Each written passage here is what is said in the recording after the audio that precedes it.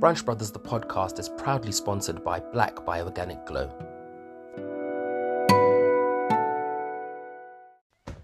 Ladies and gentlemen, welcome back to this episode of Branch Brothers, the podcast, where currently my brothers are doing the usual thing they do every single week, is talk about currency, cryptocurrency, and stuff like that.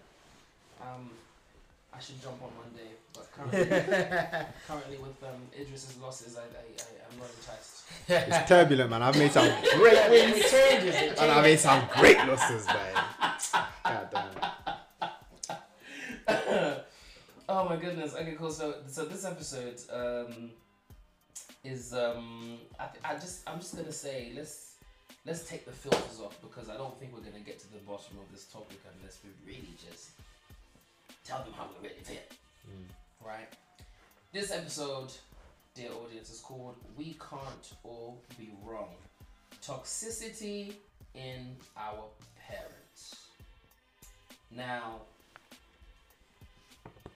disclaimer, I'm not out here to deliberately disrespect my parents or anyone else's parents. I'm just here to share the truth about my experience.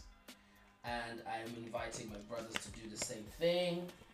And for all of you, wherever you are, whether you work in an office or you work in a van delivering things, or wherever you are, I want you to really throw yourself into this, because we're about to touch some nerves. And if it's up to me, we will not leave any stone unturned when it comes to this topic. So, we'll start from that end of the room, right? What are your thoughts? Toxicity in parents, what comes to mind? 1000%, man. At the end of the day, they're all humans. And I feel like if the people that came before you were not emotionally intelligent, all that toxicity they had, how they raised you, it just filters down. So 1000%. Filters or trickles? Because if it filters, it means it gets better. Trickles means you get it dumped on, fam. You do get it dumped on. You do get it dumped on. Yeah, you meant trickles. Now Samuel's teaching the words. I mean, if you're pouring sewage water and it's getting filtered, it ain't gonna be sewage water down there. But when it's trickled, it's the same. You're gonna get it. Yeah, the same ish. Sam, what are your thoughts? Yeah, it's all inherited, isn't it? It's either your parents were raised by certain kind of parents and follow that, or your parents were raised by certain kind of parents and they were ready to break that mold. Because a lot of us in our generation, or being maybe second generation, usually if you're third generation, there's probably breaking the mold isn't as much as being second generation, because the cultures and what they experience in parenting is different to what we are exposed to in terms of our rights as human beings and our awareness of emotions. And our awareness of emotions have us wanting more. Like, the stakes are higher. Like, you believe things can change because you see it. Yes. In regards to first generation, not enjoying the parenting, but seeing the parenting everywhere else. So it just feels like the norm. Yeah. But then if you're being raised in a different environment where you're seeing someone you were like, he's so great, you're thinking, I'd love if he was my dad. Right. If you're in that space where you see a parent you admire, and you dared to think, oh, I wouldn't mind if they were my parent. I've had that. You can then dream of the idea that something can be broken, like a yoke can be broken. Oh, alright. Bloody hell, take us to church, why don't you? Sorry, boss. I mean, I'll tell you what, man. I'm going to start by touching on forgiveness. because I don't think this conversation would be a healthy one if we didn't include forgiveness as a part of it. So I learned forgiveness in a very hard way. I was the type of child that if you hurt me, my goodness, the acid that's coming your way is of the most, like, the highest strength, okay? And it's coming at you vociferously, and it's going to be strong, and it's going to be corrosive, and you're going to be burned by it. And my mom used to always tell me, you might as well, man. God damn it. What? You know what, man? Let's just find the words. Oh my days! I was breaking it down. I was trying to find the root word. I was like, this guy is consciously torturing you. Do you know what's bad? He knows what's to ask. No, I speak like this every episode. You know the fact How that could you? the fact that I forgot I was even here. I'm supposed to be listening to you. Yeah, man's just saying it. I was like Syphilis, Syphilis. I was like Vicarious. No, it's not. No. It's not linked to that. I was like Syphilis, Viper. I was Mm. proper. It's another word for great force. Great for velocity. If you like, I don't know. They sound the same. Calm. Yeah. It was coming with, it was gonna be strong and it's gonna come with great force. And my mom used to say to me, you can't really move through life like this because it's very dangerous. And at the time, I'm just like, why can't you just hear what I'm saying instead of trying to tell me about how dangerous it is for me to be this way, right? I was like it's not okay. Like, acknowledge me, please. And then I remember when I was 10 years old, sobbing my eyes out because my mom had left the country, and I knew that she hadn't left on a vibe of like, I'm going on holiday, see you soon. No, it was like, I'm sick of your dad, I'm out.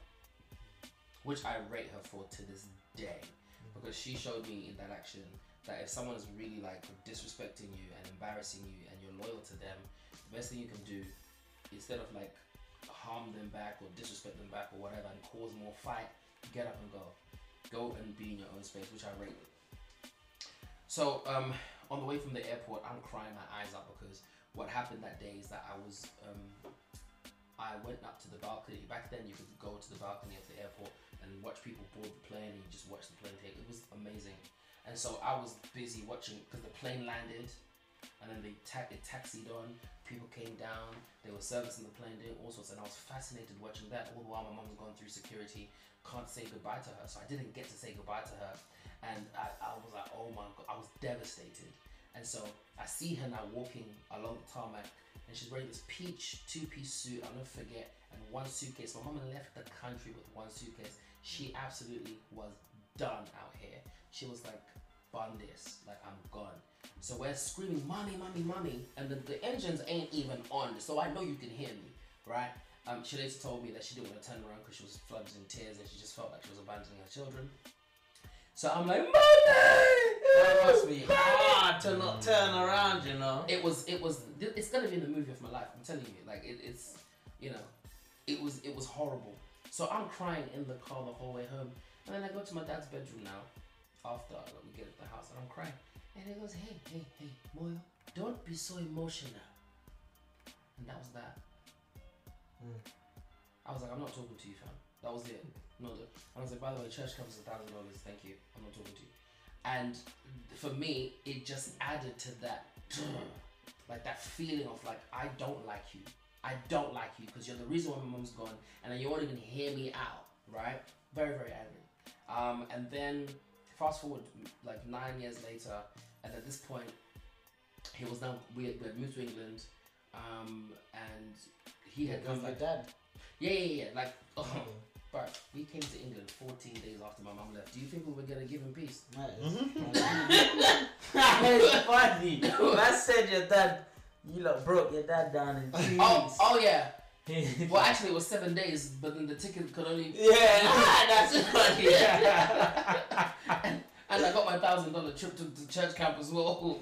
Like we were not having it. We were not having it. So but then by 9 years later, I remember being in a situation where, my dad's been gone for the last 5 years. At this point, like, so we moved to England. We came with my dad. He was here for a few years, and then he left. And 5 years after he left, I remember I was at my cousin's wedding, and I was drinking champagne for the first time, right? And there I am drinking the champagne, and then I got licked by what I just saw. I saw my cousin-in-law say these vows to my cousin, and he was so sincere and blah blah blah. And I was just like, I saw these are the vows my dad made to my mom X amount of years ago. Where is he now? Where is he? And I just went off. Went off. My cousin and my brother had to drag me off to the car. I got into a fight with my brother. He was pulling out my hair. This is when I actually had a hairline to protect. Yeah. And like he like, you know, my brother was embarrassed. Like, what are you doing? Shouting our family business. But obviously, everyone's now grown up to realize that was an outburst from emotions that were not resolved. How old were you at the time? I was 19. Okay. I was 19 when this happened. You know, got into a fight with my brother in the car to the point where the police on the motorway could see that something's wrong in the car. We pulled over. By the time I come out the car, my suit trousers is ripped, so I'm sitting on the side of the motorway wearing a shirt and a blazer, ripped trousers. So basically I was in my boxers with like handcuffs on my wrist. I'm puking. My mum was like, "It's okay, officer, we've got this from here, you know, like, let us go." Really, really embarrassing sight. Funny story when I think of it now, looking back. But the next day I went camping. And it really had me thinking, I need to forgive this man because he ain't ever gonna say sorry. I was angry about what he had done to my mom, and I was angry about about him leaving. I was angry about just all the broken promises. I was angry about that moment when I was 10 years old and he said to me, "Don't be so emotional," right?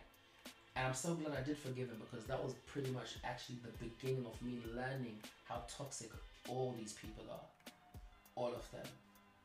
Let me ask you a question. How many people in here have ever had their mum or dad sit them down after they've done them wrong or said something wrong or done something and said, "You know what? I've done this and I can imagine it makes you feel like this or like that. I'm very sorry." Has that ever happened to anyone here? In the very recent past. Yeah? In the very recent past. But that's because I've had to consciously tell my mum, like, since I became a parent, I had to consciously, not in like a rude way, I've had to consciously tell her, like, a lot of the ways that you raised me, I didn't agree with because of X, Y, Z, and one of them was education. So she pushed me to do uni a lot, and even just recently, she's been trying to push me to do so. So like, she's seen how dismissive I get. Now it's like, don't even talk to me about it. So like, I think less than a year ago, she sat me down. She's like, "Do you know what? I feel like the pressure I have put on you to do education, to do X, Y, and Z, was not right from me. My bad." But again, it was just that little sprinkle of guilt. She was like, "It was a promise I made to your dad." Yeah, I feel like it wasn't needed. I feel like that bit wasn't needed. For context, his dad has passed. So yeah. I feel like that bit wasn't needed, but the fact that was the first time she sat me down to have that conversation. She knew what she was doing. It's like I'm gonna retreat, but I'm gonna take one last shot. You know, the last grenade. Yeah. The last bit of justification, because it doesn't actually change what she's saying. Like, she needs to say what she's saying, and that doesn't change it. All it does is it's just another excuse to why you did what you did, and you're not looking for excuses. You're looking for answers. So she knew what she was doing, bro. She was trying to save a bit of face while apologizing, and you don't save face when you apologize. Yeah, but before, trying to put it into context, before that, it was always something that's been like, do you know what I mean? Can you get it done? Because it's the way, innit? Right. There's really no other reason. I get what you're saying. It's not even that, but she's trying to use that. Is that what you're saying? That. What do you mean? As in, are you saying that regardless of your father's wishes, it's already a default?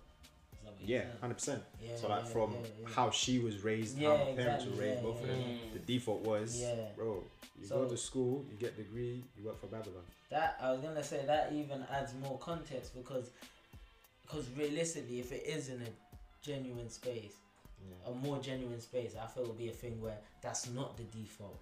Nah, it's the default. But I'm saying if that wasn't the default and that was your dad's like wish or dying wish, and but the reason why or they say the reason why we moved there is because of the law of free education here to try and better yourself. Qualifications here seen as better. X, Y, Z. Like we get that, but that was your idea. Yeah. Exactly. Right? That was actually your idea, and for me, you know. And ironically, you did all the free. 100%. Right. They were pushing you to do the not free stuff. 100%. So they're not gonna admit that, are they? I don't like that whole emotional leverage thing. It's abusive. It's absolutely abusive. Samuel, before we even get to that part, Samuel, you're about to answer about the whole apology thing. Well, my mum usually, I've been very outspoken from young, so it's a thing where it's usually me addressing her, and then she may come and apologize. You know what I'm saying? She's when I was younger, not really. She'll keep quiet, and then a lot of the time I had to be the bigger man. You know what I'm saying? She used to do the silent treatment on me. You know what I mean? And I hated it. She's the reason why I don't tolerate it from partners. You know what I'm saying? Because I used to address it with her, and I used to say, "Oh, good morning, mum," and she would ignore me because she was angry with me and stuff. And then I'd kind of wait till she was calmer, and then I'll address it with her, and I'll be like, "I know you're trying to hurt me," and that will break her because she will acknowledge she's hurting me, and then she'll be like, "Oh no, okay, I was angry, but blah blah blah," and she stopped doing that. But when I was younger, do you know what I mean? She used to do that a lot, and what I will say is, with time she's grown, and I've watched her grow where she would apologize for things in the moment, even before. So she's not as wrong and strong anymore. So in the moment when I'm addressing things with her, she'll be like, "Oh, okay, yeah," or because I've already told her like several times, like I'm a pest when it comes to those things. So several times I'll tell her, "You don't need to shout, you don't need to raise your voice, speak to me like a person. You don't want me to shout at you." Do you know what I'm saying? So when I'm pestering her with that, and she's both in arguments and outside of, I think the most important thing for me with me and my mum has been having those conversations when she's calm. Ever since I was young, I always learned, I use my humour. So I get her to laugh, and I'll be laughing. She'll be like, "Oh yeah, mommy, yeah, I want to speak to you about it." Yeah? And then I just slip it in the laughters. I used to always, from like 10, I don't know how young, anything that I had an issue with her, I let her laugh her face off, and then I'll slip it in her. "Mom, you know, that even reminds me, yeah? Remember that day when..." And I slip it in, and you know what? It always got a more genuine response for her. Like, I realized she wasn't defensive, and she wasn't feeling like she's gonna look like a bad parent or anything like that. It was more like, she'd be like, "Oh yeah, you know what, okay, sometimes when..." And then she gives like an organic response, and she's not being this Nigerian robot anymore. She's being a human being that, and I've noticed laughter does that. Do you know what I mean? And making her feel comfortable. So, but it's a thing where I didn't need to do that anymore. But I got into I was always in that habit where we don't have to argue for me to address my issues with you. After I address my issues with you in the heat of the moment, I still need to address those issues with you when you're calmer, when I'm calmer, when the stakes aren't as high, and we can have a more like objective conversation about it. And I feel because my mum has respected me as a person from young, she has been a lot more receptive to me. So it's been a journey, but she's been getting there. Do you know what I mean? I think that's very nice. Shout out to your mum. Yeah. My mum doesn't say sorry. Word. No. Alright, she doesn't say sorry. What at all? No, she doesn't say sorry. At all? Even for trivial things? Even for trivial things, my mother doesn't say sorry. No, I'm not even joking. I'm not even joking. At all? At all. My mother. Man, you must have, because I've pictured punching my mum up for like, no, I'm saying, what? You ain't banged your mum in the face in your head before? Nah. What? Sometimes I was like, big, but you say, yeah, I grew up in a state where I was fighting all the time. Hey yo, So my thing was never like cuss. I never pictured cussing my mum or wanted to call her a bitch or this that. I just want her bang in the face. That's the thing. I see. That's another thing as well. I wouldn't even dream of that. No, I wouldn't bang my mum sometimes. I wouldn't dream of that. Do you know what it is? What, you lot never banged your mum in your head? No. Never, blood. What? Nah, fam, I knocked her out of my head. I can't lie. I knocked her out. I don't know. Maybe that's the Pakistani side of you, man. It's like in Tower Hamlets, we deal with a lot of DV situations with the Asian lot, fam. I'm being dramatic by knocking her out. I just more clench my fist. No, for me, I when my mom gets like when she exasperates me, I actually like back up.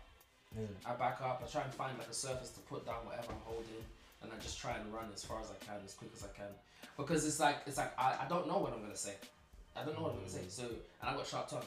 So I just, you know, and what I find so crazy is that I communicate very clearly, and I'm like, well, this is where you hurt me, and this is how it made me feel, and this is why I don't like it, and she'll hear me, and then like more recently she'll be like, oh, so you want me to say sorry, cat, when it's not going to happen? What? Yeah. What? Yeah. She does not apologize. If I mention something that happened like, you know, years ago, for example, and this is like something that I've spoken about with my family and stuff. I've spoken about how I feel like myself and my older siblings weren't raised fairly, right? So like my older siblings, you know, first of all, they had both of their parents, you know, till adulthood, yeah. Me and my younger brother didn't, but I'm gonna speak for myself because I'm not trying to bring people into this stuff. I did not have my mum and dad into my adulthood. My mum and dad were a couple officially until I was 10 years old, right? And then for after 10 years old, we never lived in the same household again, really. And so when that happened, obviously how we were raised, there were some things that changed, but there were some things that I felt like could have been done more fairly. And so when I speak on those things, you know, instead of like, you know what, I'm sorry you feel that way, or, you know, I'm really sorry about that happening, or whatever, it's a thing of like, oh, you're always picking up the negative things. Oh, you just need to let it go, right? And that's always the message. You know, or for example, when I told the story about how, you know, from the age of 11, I've been making my own decisions regarding my education, and then obviously my parents would just go with it because they weren't getting along, and the only fight they cared about was the fight against each other, and evidently they didn't care about how it affected us emotionally, because their whole thing was, it's like, oh well, you know, it's big people going through big people stuff, so mind your business. It's like, well, I'm your offspring. It's kind of all my business. So they didn't want to accept that, and so therefore, when we would tell stories when we grew up, to say, well, actually, this is what I thought about this, and this is how it affected me. My mum always tended to be shocked, like, rah, like you understood all that, but it was never followed with a thing of like, you know what, I'm so sorry for that trauma, you know. And then more presently, you know, in a moment, for instance, a few weeks ago, I was peacefully relaxing in my bedroom, in nobody's way, okay? And God bless my mom, she was having night terrors that week, so she just felt like she was struggling to wake up and get out of bed. I get that happens to people. Now, a few days prior to that, you know, a few more people had died, not relatives, but, you know, people died. And she told me about it, and then I remember just one day saying, oh, do you know what, all these new deaths, I don't have the capacity. And at this point, yeah, even right now, time of recording, it's not even 3 months yet since my dad died, okay? So it's still fresh, it's still raw. So when I'm saying a few weeks ago, I'm talking to before it was even 2 months. So I say to my mom, you know, the death thing, I just feel like I'm at capacity now, like hearing about it, no response. I'm communicating, there was no response, okay? And then when Rob came over for dinner, you know, he was like, oh, you know, auntie, I'm really sorry. My condolences, because he hadn't seen her since before this, you know, my dad died. You know, so she's like, oh, you know, it's alright, thank you so much, you know, it's been so difficult. And then she went on and on about it for a hot minute. And I was washing dishes. I'm like, my God. He came for dinner. got awake. And that's what I was thinking, right? And then I said it again, that this death thing is a bit much for me, like, you know, and I left it at that. Next day, I'm chilling in my bedroom. She comes out the bedroom, and the first thing she said was, she called my name first, and then I'm like, yes, mom. And she goes, oh, I could die in there, right? I'm like, what? Good morning, maybe? Because that's another thing as well, like years ago, and even sometimes now, my mom won't say good morning, she'll just start the sentence like as if we didn't go to sleep. It's like, no, good morning, let's set the energy for the day, shall we? So she said that, and I don't like that because for years and years and years in memoriam, she's always done that, like, you know, oh, you'll think of me when I'm dead. Oh, lucky for you, you have a mother, you know, and you'll feel it when I'm no longer here. Or that sort of thing. Let me just be very clear, that, and I said it to my mom, so this is not me, that is an emotional abuse. It is emotional abuse. For you to leverage on your own mortality to try and get a result that you desire is manipulation, and it is emotional abuse. Let's be clear. I'm not cussing no one out, it is what it is, okay? So she says that, and then I said to her immediately, okay, cool, let's not do that, I don't like that. Then she calls me a few minutes later, right, to the kitchen. So I come to the kitchen, and it says to me, oh, this elder from my church died last night. He was so young, blah, blah, blah. I said, okay. And then she followed by saying, I know you said you don't want to hear about the death thing. So I turned around and said, so why are you telling me? Why are you telling me? And she goes, ah. That's such an arrogant statement to make, you know. And she's like, ah, what do you mean? I said, no. If you remember that I communicated that I don't want to hear about death, then why are you telling me? Oh, just so you know. I don't know him. I don't know him. God bless his family. God rest his soul. I don't know him. I'm telling you that emotionally, I'm at capacity. And I turned around and I said, you know, have you heard me once throw in anyone's face that, oh, my dad just died. Oh, my dad just died. I haven't cancelled stuff because my dad just died. I've tried to really not just process my stuff, but where I need to deliver and deliver well, I've gone and done that. So please don't treat me like I'm throwing the death card in the air all the time. That's when the gaslighting began. And then mommy turns around to me, instead of saying, do you know what? Okay, cool, my bad. Sorry about that. And it could have just been done. She turns around and she goes, well, don't make it such a big deal. Dismissing feelings and emotions will set anyone off. And that's the moment, at this point I was serving ice cream and I had a spoon in my hand and whatever. So at this point I'm trying to find where to put the spoon down. And you didn't want to bang your mum in the face. No. Like just feel to... Because I can't lie. No. You know something, I'll be honest. Because even when at least you sprinkled some humor on it. When I was thinking that, yeah, bear in mind, man's in primary school. Just so you look, no, not as an adult. Yeah. But that's because my mum grew out of whatever the hell she was doing. But I really believe if your mum was my mum, I would have knocked her out of my head as an adult. When she's talking that helps me. That helps with my composure. Like getting that out in my head. Yeah. I don't feel like doing it. No, I don't feel that anger. But I want. No, let me not say it. Your mum. Maybe I'm broken. How you not want to just like elbow her? Just what? How she said? So she's like, oh, don't make such a big deal about it. You know. And I turned around and I said, well, it's the biggest deal. It's the biggest deal because we're talking about death. We're talking about death here, and I'm getting angry, right? So I start raising my voice at this point. I'm shaking now because I'm like, Father God, like. So then I'm trying to find the surface to put down the metal spoon I was holding to, because I'm just like, I need to put whatever I'm holding down. So then I go to the bedroom and I'm holding my ice cream and I take one bite. I'm like, no, it's too sweet. I can't even. I'm so angry. I'm so angry. So then I go back to the kitchen, put the bowl in the freezer, and then I just put on a jacket and I went for a walk and I called my brother and I said to him, bruh. And here's the thing, my brother and I have been very respectful to each other's grieving process. I asked him first, I said, I've got something that I want to tell you. Are you okay for me to share? Mum's done something I want to tell you. He's like, oh, okay, cool, go on then. So I explained the situation, and then so we talked it through and whatever. Yeah. And then I went back to the house. I wasn't really trying to chat to her. The next day? She comes home. I come home from work. She was out shopping. She comes home with the shopping. She calls my phone. I decline the call. Like legit, I'm so angry. Please don't talk to me. Like don't talk to me. Innit? She calls me again. I decline the call. So she comes in the house. She goes, "Oh, you're not answering your phone." I said, "Yeah." And then she goes, "Oh, there's shopping in the car." So I went down and I got the shopping, brought it in the kitchen, left it. She went to my brother's house. Little did I know. She then says to my brother while she's there, "Oh, your brother's giving me the silent treatment." So he's just like, "Okay, but why? What did you do?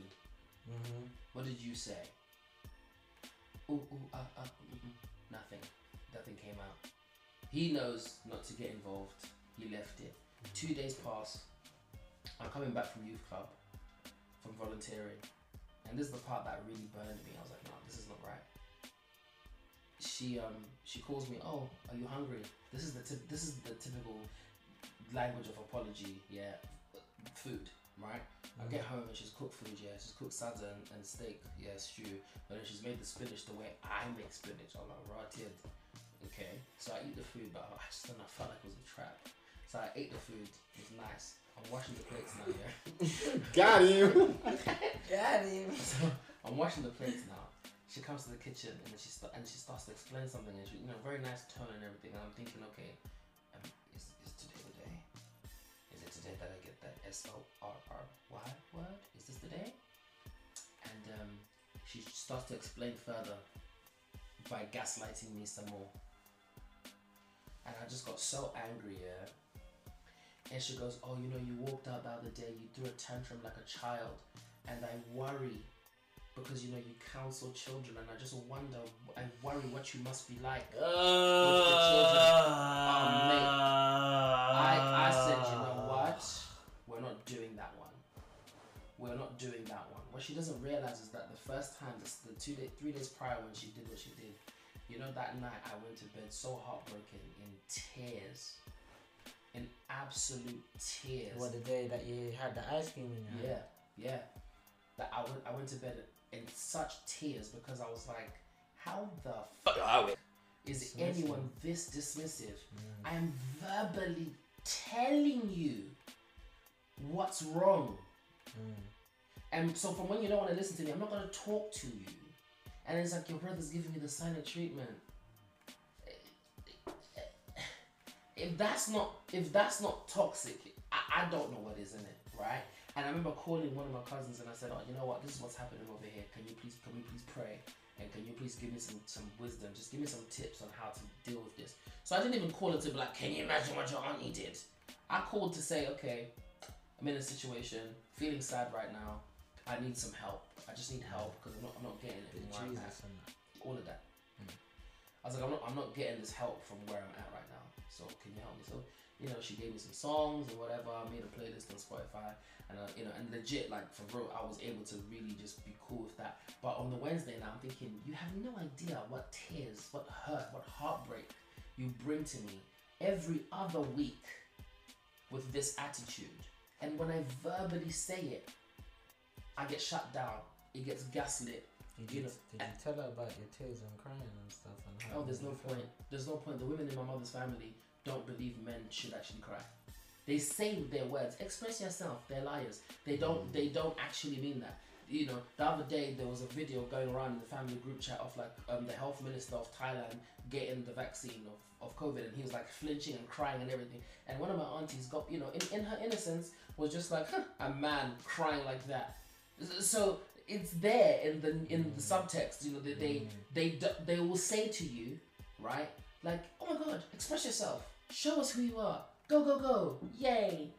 Vulnerability.com." And then when you do it, they're like, "Oh, look at this one." Even when I was like shaking and I'm angry, my mom looked at me like to say like, "Look at this." Like, you know what I mean? That's in my head.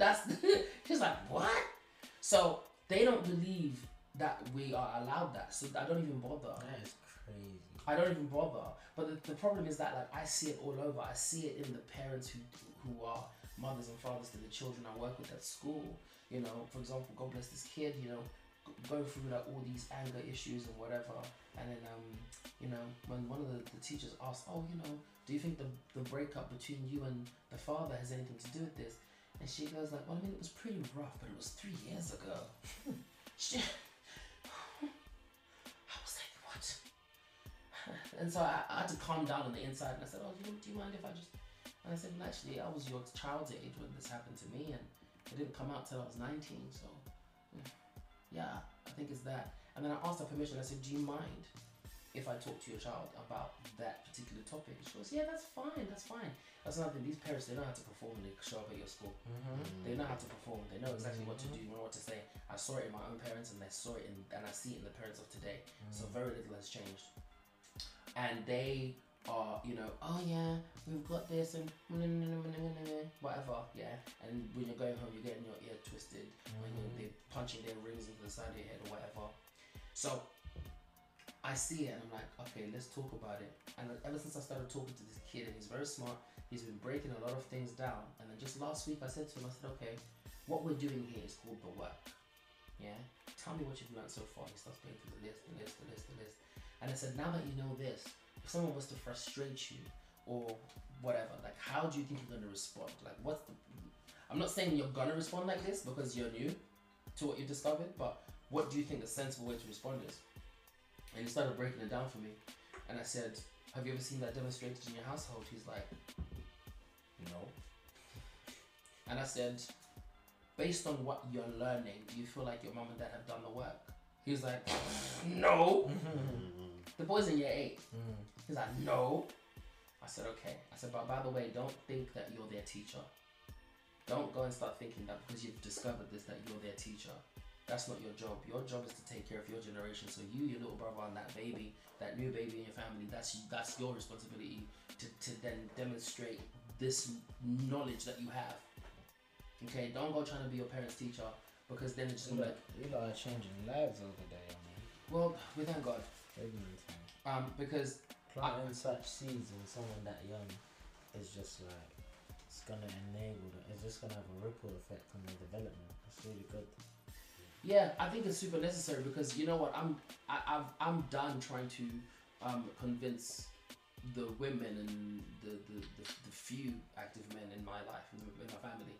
I'm done trying to convince them. When I spoke about, you know, being molested as a child and things like that, it was actually a little bit flabbergasting to some of my aunties why it took me so long to say something.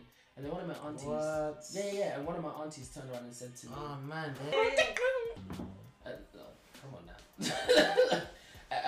and one of my aunties, you don't think so? Okay, fair enough. I'm on record here. And one of my aunties turned around, you know, and she literally said, she goes, remember, we're talking about child molestation here. Yeah. Auntie turns around and she goes, these children these days, they're just so weak. Nah, big man thing. How can you not think she's And so, nah. Well, what Idris said, is that you realise that these lot come from a place.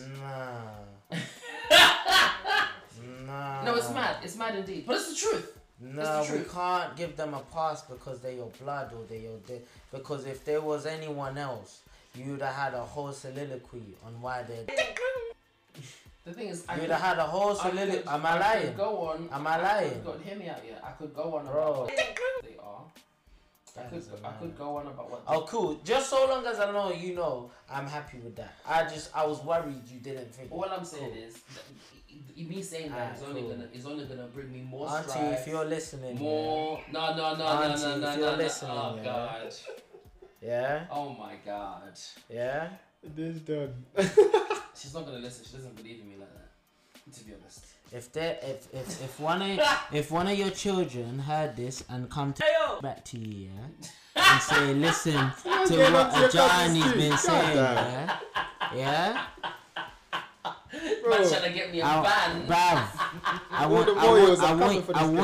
want you to hear from a non-biased voice what is thought of that behaviour. My thing is this. I won't call you on air. But I just did several times. I don't know why I tried to be PC so late. You know, I was thinking, I can't call it, but I really want to. Don't worry, you'll just hear Ayo. Yeah.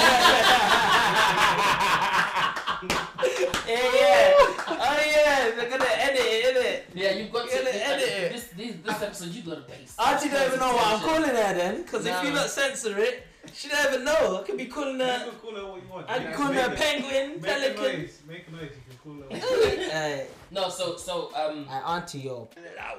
in blood,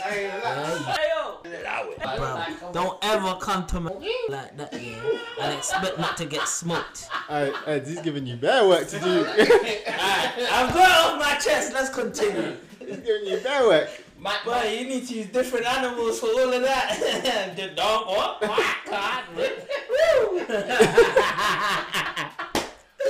He gave more to you, King. my thing is that even when I look at that, the same thing that allowed me to forgive my dad is what allows me to look at these I don't think they're people, to be honest. Like A different people, didn't it?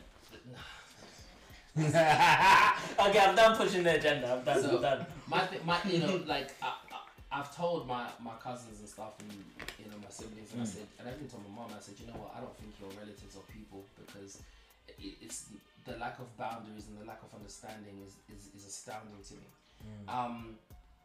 And depending on how my mom is getting on with her family, determines whether she will egg me on or just be quiet. But she doesn't disagree, because it ain't a lie. On the day my dad died, imagine my auntie turns up to my house, and there was a couple of dishes in the sink that weren't washed, and I took ages to come to her because I was on the phone receiving calls of condolences, right? Valid reason, I'd say. And I came to the kitchen, and she didn't say, "Oh, my condolences" or anything like that. She just started by shouting at me about the fact that I didn't wash the dishes. And then when I talk about this, then I'm meant to just take it as, oh, everyone grieves differently. Oh, I'm sorry. My father just died, so I actually don't care about the dishes. I don't care about the dishes.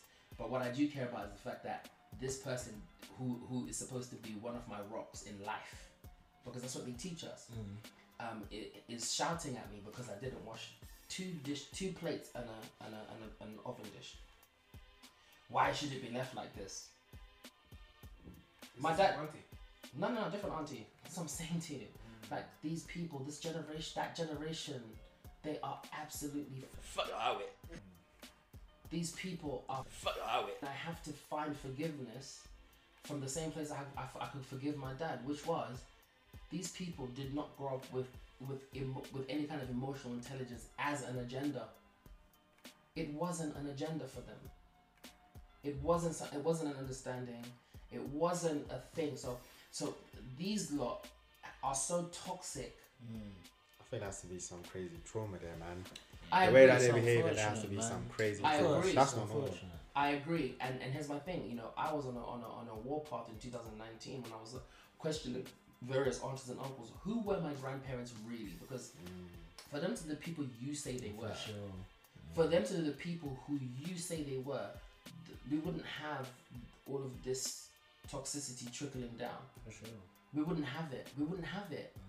The people who lie severely, the people who abuse substances, even the way that I used to drink.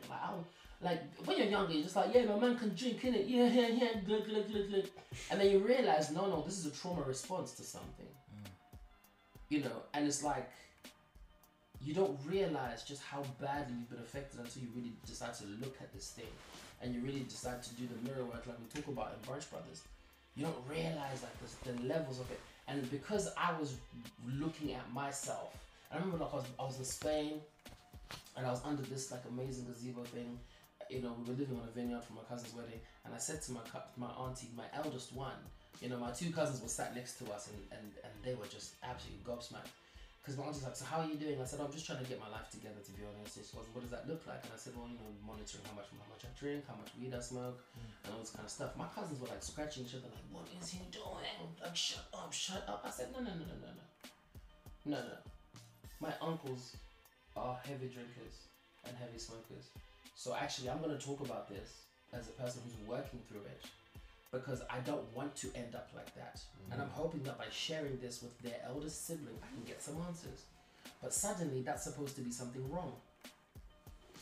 And this is when like people would like hear me on the radio, see me on TV or whatever, and then they would discuss it with each other, but never with me.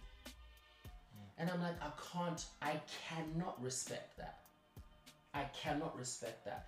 And for someone who's trying to break down these chains of toxicity, you're gonna have to start talking. Who were my grandparents? Did they have 10 children because they were deeply in love? Did my other grandparents have 12 children because they were deeply in love? Or did they have that many kids because they were just trying to score as many boys as they could? Or trying to score a boy? Because again, that was a toxic view from the past, that you ain't if you don't have a son. Women have been killed. It's just sons that matters. That's it. Women have been killed in history for not producing sons, when really and truly the gender of a child is determined by the composition of a man's semen.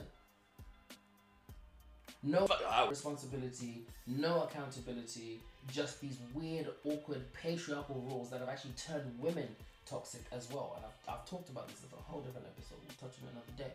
But the toxicity of parents, the way that they discipline, the harshness, the shouting, the non-apologeticness, you know, and there's a difference between unapologetic and non-apologetic. Unapologetic is, you know what, like I can be who I am, whether you like it or not, for the greater good. That's my view on it.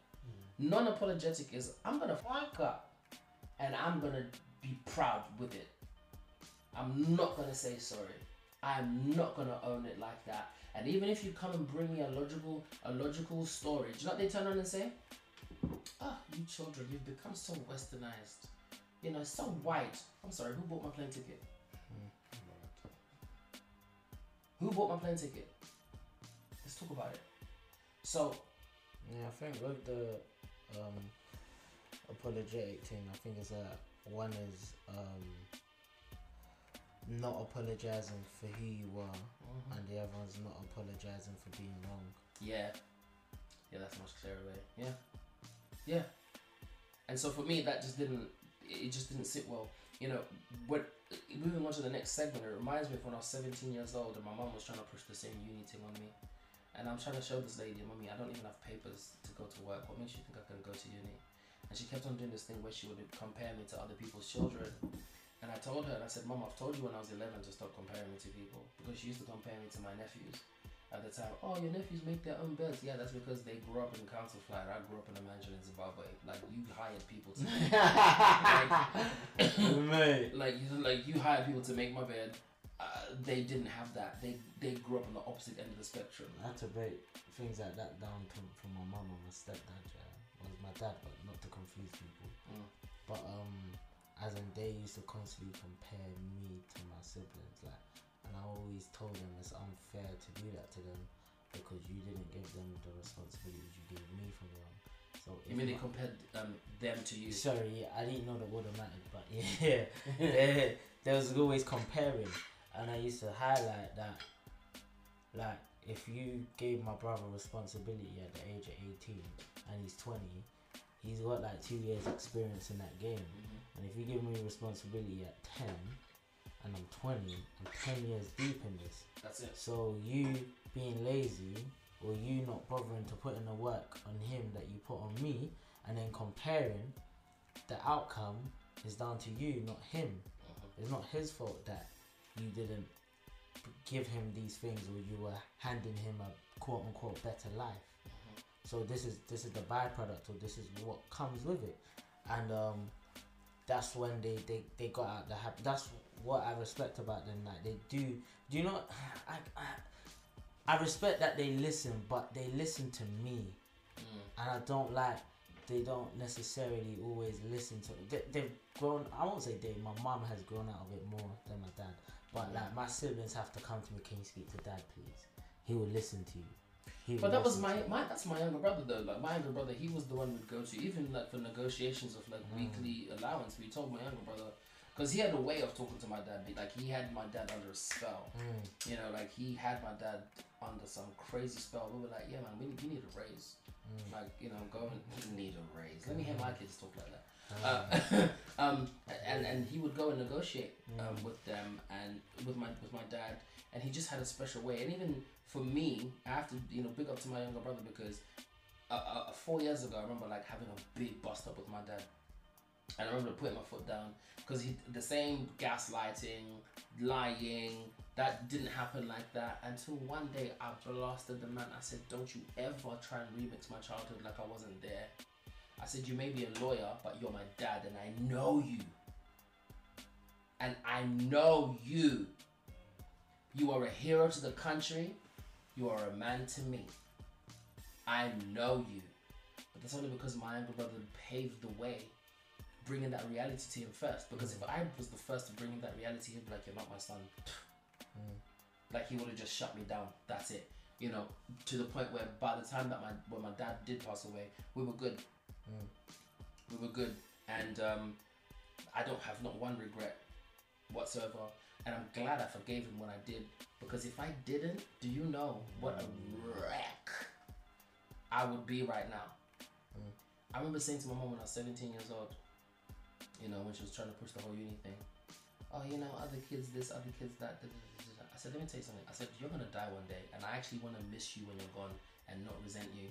Right? Because of the choices that she made for me. Hey! You ain't holding nothing back. No, but, you know, and you know what? No, we didn't really talk much for a year after that, because it was like, how dare this child? But it wasn't until I was a big man. I actually want to miss you, you know. Can you not because, make it difficult for me? Because they have these ideas and everything, and it's all very idealistic and blah blah blah, and it's not feasible. Yeah. It's not feasible. Let's not do it. It's kind of like in latter years, you know, things like advice. I don't want to call it advice, but suggestions like, oh, so when am I getting a grandchild? I'm like, you have 4 already. Like, let me take my time. Oh, but you know, some women just want to have a child, you know, or something like that. And I've heard moms say this to their kids, and I'm just like, do these moms realize that, like, when they're gone and they're no longer available to be grandmothers to these children, that we have to live with that consequence, and that's a human consequence. That's worse than having a degree you don't want to pay for. That's like what? So there's a lot of toxicity that I feel like, you know, we have to get rid of. You know, what are your thoughts? Because for me, I was like, I want to be a singer, I want to be an actor, all these things. But when I was told, you will sing for Jesus, and I was like, no.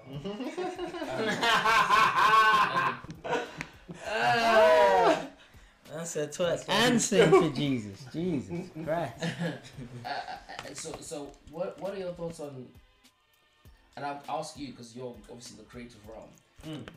What are your thoughts on the way parents, I'll say used to be, African parents especially, used to be, about kids who want to pursue creative paths? You know what, yeah? My mum used to always watch stuff and like watch films and she loved it. She loved watching dancing, acting, love her Nollywood. She always said to me, "Someone, I always wanted to be an actor like this. I always wanted to dance. They wouldn't let me.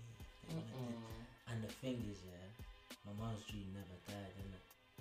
Which is why she always allowed me to do what I wanted to do, because she has that fresh feeling of wanting to do that, and she didn't let it die, innit? So anything I said I wanted to do, She let you do it. yeah. No, it's a thing where it was having the trust in me, innit, to pursue it properly. So it's not she's not thinking, he doesn't know what he's doing, or he's just gonna blah and drop it or whatever. It's just, okay, like, I know you do well. Like, my mum's had that feeling for me, innit? But at the same time, I've been financially independent since I was 11, and my mum's never bought my school uniform since year 7. My mum bought my uniform in year 7 and never bought me uniform, clothes, trainers again. So because of that, me wanting to pursue certain things whilst having money and making my own money, it was hard for her to stop. Like, I mean, she had that security in knowing I won't struggle there. Yeah. Or she knows as a businessman. And that is a So- big deal, isn't it? For the whole struggle factor. That's I what was they gonna worry say, about. and I'm highlighting that to say, if I was the only child, I would believe she didn't care about that stuff. But the fact that I got siblings and I have to have a whole talk on why it's okay for my sister not to go uni. Do you know what I'm saying? Like, it is, the main thing is the worry of struggling and the worry of them having to cover your back. They don't want that pressure. They don't. It is pressure for someone to say, I'm gonna do something, and there's a chance I'm gonna need to come to you for help. Do you get what I'm saying? And what I did, I found a way to break it down to both my dad and my mum. And it's a thing where even sometimes my friends ask me to go speak to their parents to break it down like that. And what I did is I said to them, okay, if you go and graduate, and I use my hands and I say, if you graduate, your starting salary is like here, starts here, and then you work your way up to like here. So your starting salary is like 18k, and you can work your way up to like 200k. And I say, as a creative, down there, that's where it starts. Not zero, minus. Minus. Because not only are you not making money, but you got to invest in your equipment, in your training, in whatever you need to do. Starting salary is there, but then my arm isn't long enough to how high it can go. My arm is not long enough. The ceiling, there is no there's no limit to how high you can go. But you have to start all the way down in the ground. And when I tell them that, they get to fully picture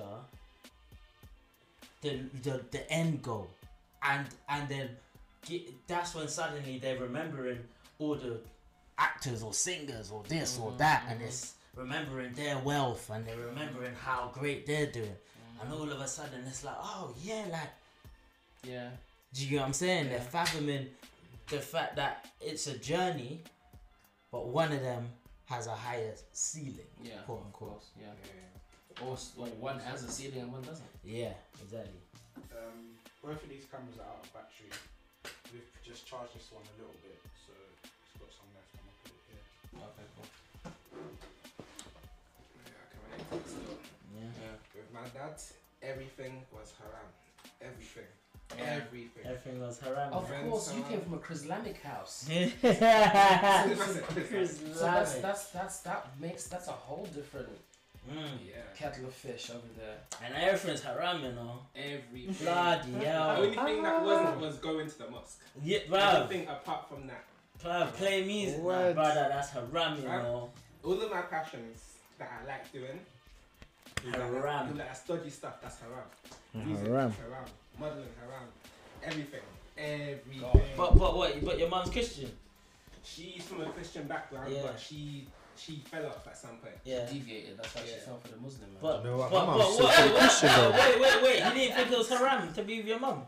Huh? You didn't- You get me? Fam. Pum pum, bro. Yo, No, but Nah, your dad's a fraud, cuz. Your dad's a fraud. yeah, someone's coming for everyone's Hey. parents. What? I was going for people's parents. Nah, Good God. Nah. I'm not here to do the favoritism because they contributed to your DNA, fam. Like, you ain't getting brownie points from me. Do Do you know what? In the I said what I said segment of the show, it says you know, content with resent. Should parents be forgiven for everything because they brought you You into just this answered world? that, bro. He said what he said, cuz. Yeah, damn. I mean, I ain't gonna get brownie points just off the strength. Like, if I'm gonna call Jim and if your dad's Gary and I think he's I'm gonna say respectfully speaking, Man, still. that's a move, isn't it? Like, I'm not saying as a whole he's a but there. Do you know what I'm saying? So I'm not saying your dad's a complete fraud, but there. He's a fraud. Like, he's a fraud. What about boundaries? Yeah. there are some parents who are oblivious to boundaries. It doesn't have to be as deep and traumatic as some of the stuff we discussed earlier. But for instance, when you're working from home, I was about to say that, brother. My mom did that to me on my birthday, and she didn't know it was my birthday. And you know what's funny? I was speaking to my brother about it after, and my brother was like, "Okay, so this is what happened. Man's working from home, yeah." And then my mom is like, come downstairs, please. I'm like, why? She's like, Auntie Tossie needs your help. I was like, for what? Her phone. Yeah, what about her phone? Can you come? She said, just come down. I laughed to myself. Okay, so I'm continuing what I'm doing. And I used to always have these conversations with her. Just because I'm home don't mean I'm here. Just because I'm home doesn't mean I'm here. If man was working in an office, you won't be calling me off. You won't have access to me. That's it. To come and help you forward an email that if you have common sense, you'll be able to do. Hypocrite.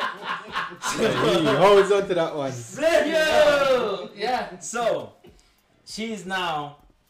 So I've just kind of ignored it. And then she calls me again. I said, I'm working. That's all I said. I said, I'm working. Oh, okay. That's all I heard. Then I'm doing what I'm doing. About half an hour later, I'm hearing footsteps up the stairs. Yeah, and I'm like, there we go. I was like, don't knock on my door. Don't knock on my door. Pim, pim, pim. Yeah? When can you come down? For what? Oh God. Auntie Tossin, she needs help with her phone. Mom, I told you I'm working. Okay, sorry. Went downstairs. So part of me was like, was that being harsh? You know what? Maybe it's like, it might be important. Because my mum's like that. Do you know what my mum would do? My mum would say, I need help with my phone. And if I say I'm busy, she will then, she will then later tell me, just example, she would say like, I lost £1,000. How? I was trying to use the app and blah, blah, blah. Why didn't you tell me? I told you I needed help with my phone. Like, they won't tell you what the issue is or if it's urgent, and they'll use that. So I was like, I'm not going to give her that leverage. So I called her. I said, I was like, what does she need help with on her phone? She goes, the phone is saying she ran out of memory and she can't really use it. I just cut off the phone. I said, alright, I'll cut it off. And I left it, yeah. And my mum was just kind of like, my mum left it from there. And then, bear in mind, this was like maybe like 11 a.m. or something. Like this morning, 10, 11 a.m. So about 4 p.m. So this is on my birthday, so 2 days ago. 4 p.m. I get a call from my mum. It went over all our heads. Hold on. It legit did, bro.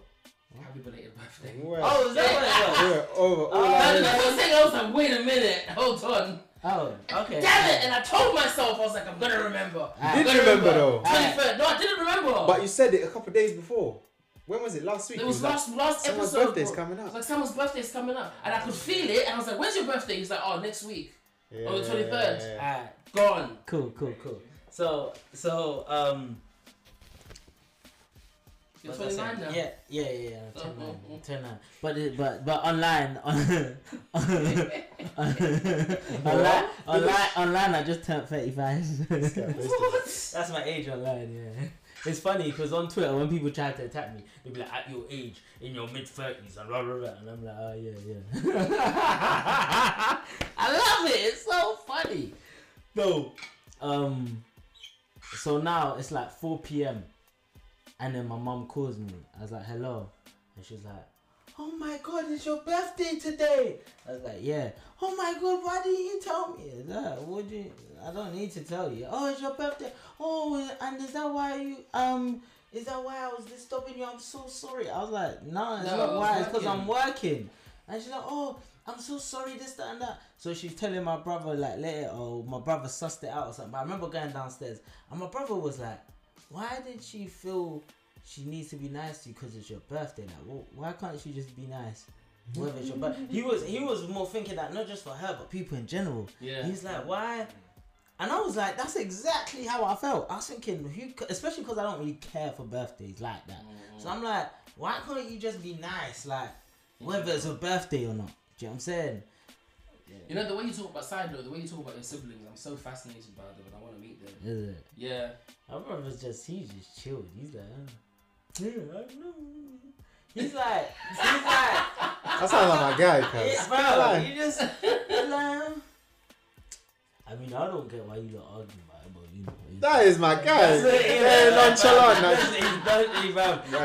We'll be arguing, yeah, and he's just playing these games. And he's playing it, and he goes, like, I'll prefer if you lot take it tonight. That is my guy. He'd be like, hey, you man, look, please leave the room. He'd be like, you lot know you're arguing about nothing, right? And then he just be playing these games. When he does these games, it's so funny. It's so funny. He'll make people kind of realize, right? Yeah, what the emotions of it, yeah. But yeah, we'll play it out. Like, we won't say, oh no, yeah, we'll talk about that. We're like, so yeah. My guy still. Idris, okay, so because you're a parent, out of all of us here, you're a parent, and you know that obviously whether they use emotional like blackmail or it's just a cultural thing or whatever, there is a strong sense of feeling like our parents want us to either be like them or be everything they couldn't be, but according to their standards, yeah. The note here is we are not your clones. Agreed. From the perspective of the son of somebody who tried to put that stuff on you, and obviously now you have your own son. What's your take? So I can empathize because my mother, she's an academic. So all my life that's all I know. She's got masters, whatever. She's trying to do PhD. So I get it. I can see why she wanted that for me. The same reason why I want certain things for Karim, but I'm giving him like is a spectrum. Try everything, do everything to the best of your ability. When you decide, cool, that's what we go with. So man's got keyboard, we got football, he's got the maths thing. Everything that he told me, I want to try that. Rollerblades, do it as well as you can. Let's see. I love that. I love that. I said I wanted to do gymnastics and I was told I would never grow. So that didn't happen. And here you are. Grown. Grown. Do you know, someone might just be like, oh, this youth's either they're gonna be like, this youth's bitter, or it's like, raw, you made it through that file. Yeah. That is a lot. No, I'm not gonna lie. Do you know, like there was a lot of unthoughtful practice in our culture. Not just in my family, just in our culture. There's lots of unthoughtful practice. To be a member of one of our families, you have to be so thick-skinned, because we may not be as abrasive in like our voices and the force of our tone or anything like that, but in the smoothness of our speech, the razor is so sharp, and it really will cut your jugular. Bro, I felt it. The story cut me, man. It sounds like the land of spite. Yeah. Lots of that. And people will turn around and be like, but I'm changed now, you're dwelling on the past. Well, guess what? The history that you laid upon me is real. You know, and in turn it makes me very conscious. You know, and I'm going to move into my mind for a moment. You know, it moves me to be conscious of the things that I say. That's why when I'm getting heated, I prefer in the moment to walk away from the situation so that I don't say something that's going to tear a person down, so that I don't say something that's going to cut them. I am aware that there is life and death in the tongue, and I'd hate for someone to, as much as take their own life because I said something because I wanted to tell the truth. I will do stuff now, like I will seek counsel from my siblings, especially my younger brother. He's so wise. You know, I'll message him and I'm like, this is what I want to say to this person. What do you think? Not because I don't have confidence to speak up, but because I'm concerned that if I step wrong, I will be exactly like the same as the people who broke me and hurt me and shattered me, and you know. And I'm always telling the women in my family that you don't have no idea how how like destructive you can be in your speech. You know, you have the power to break men's spirits, the spirits of people, and so I don't just say it to make them look bad. because they are products of culture, products of circumstance, and product of time. Do you know what's interesting? Yeah, before I knew anything about your family, I remember like there was a moment I said this, and I remember laughing, thinking, "Ah, that's quite poetic." But I remember you speaking, and I remember saying to myself, "He sounds like he's having a battle, flirting with the line of spite." And I remember laughing in my head like, "Oh, that's quite poetic," and I just kind of moved on from it. But like when I hear you speak, sometimes I feel like I could hear you flirting with the line of spite. Like I can feel like almost like it naturally comes when you're fighting it. Yeah. What do you mean? In the way that he speaks to... like... Just naturally how he communicates with people? No, maybe like when he's maybe...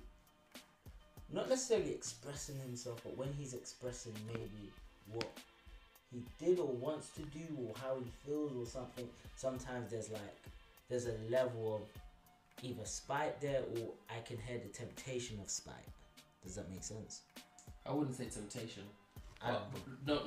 You're not off. You're not off. Like, it's a thing of like,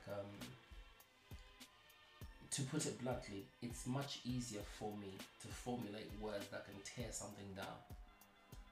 Yeah, flirt with the line of spite. Yeah, but then what happens is I've used it to my good, where I can look at a man who's completely like, who doesn't know himself, and instead of me dancing on the fact that he doesn't know himself, I can say, okay, but here's how you can find out. Here's how we can build on it.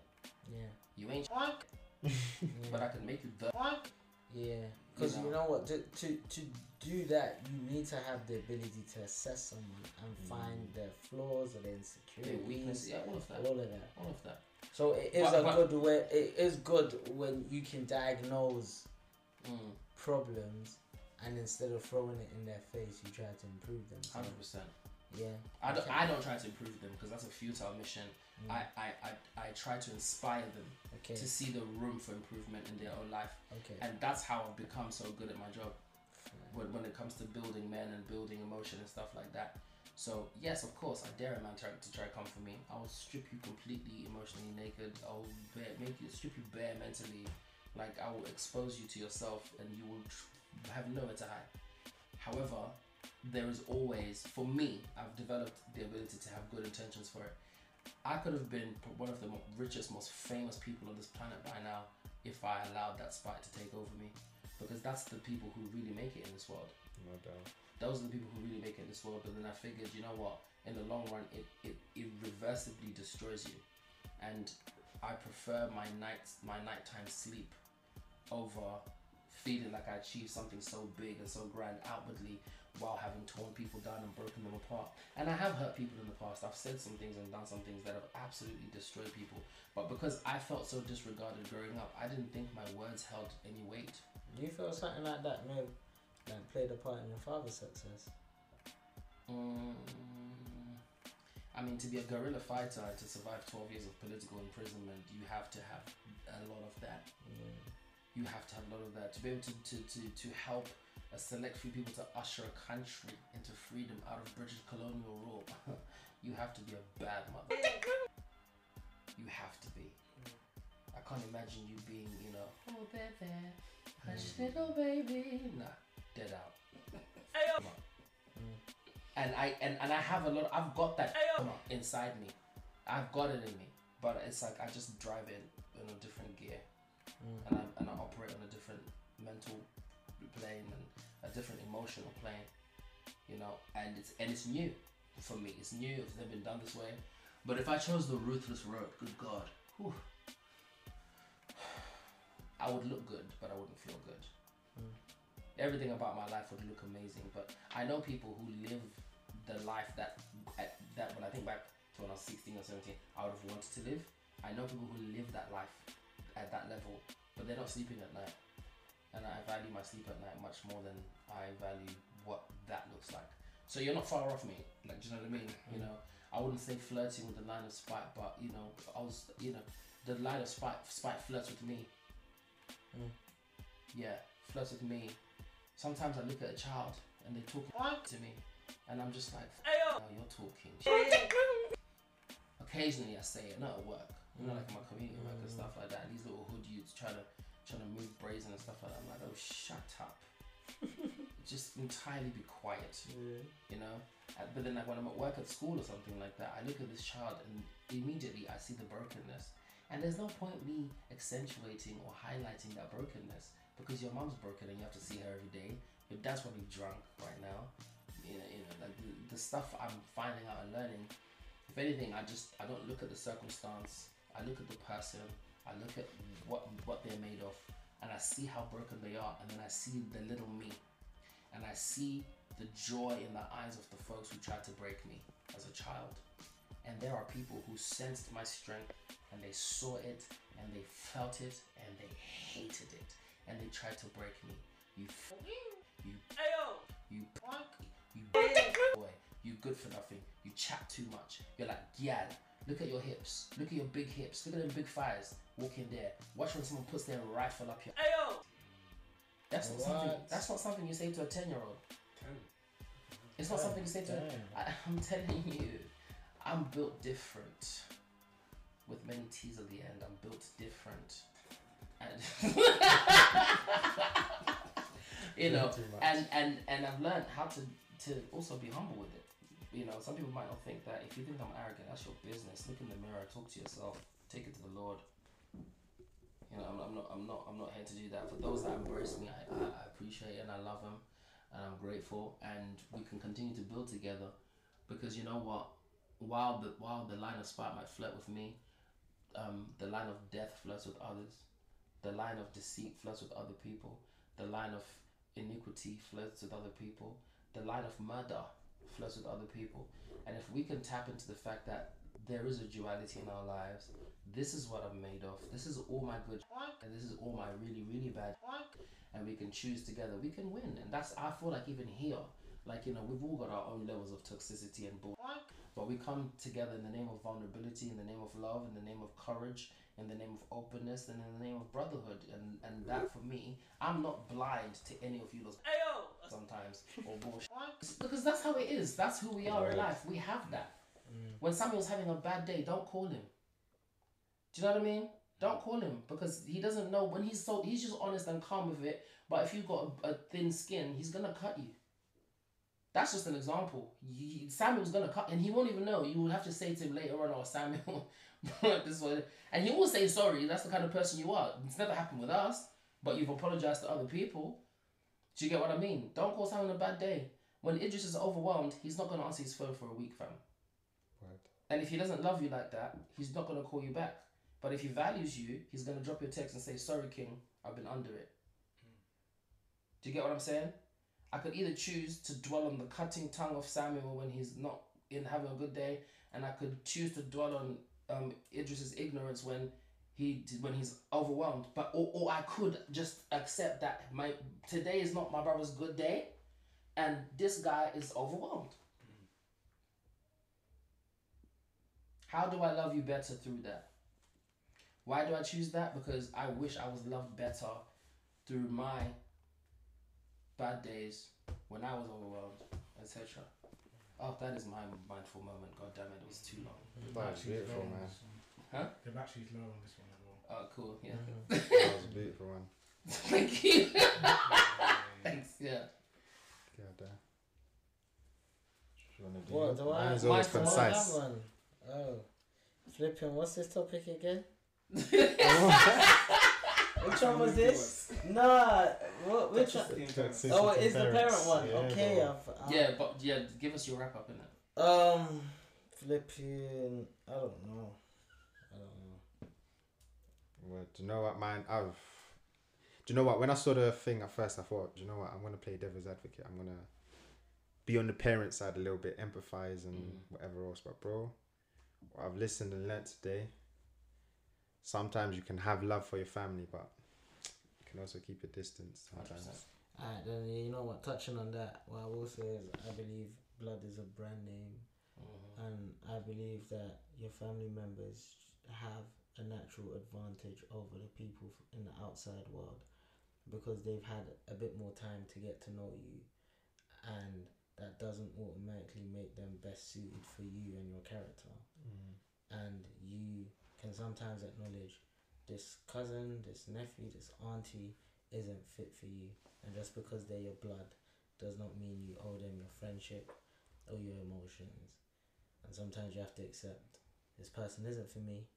I can love them, I can care for them, but they don't need to be that accessible to me. Blood is a brand name. They just have an advantage of time over the new people you meet in your life. But you can meet people later on in your life that are better suited for you and are of more value to you than your blood.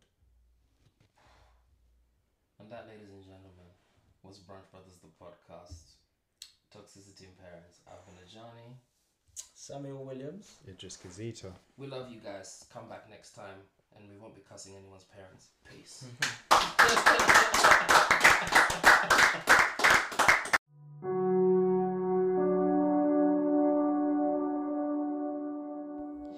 Brunch Brothers, the podcast, is proudly sponsored by Black by Organic Glow.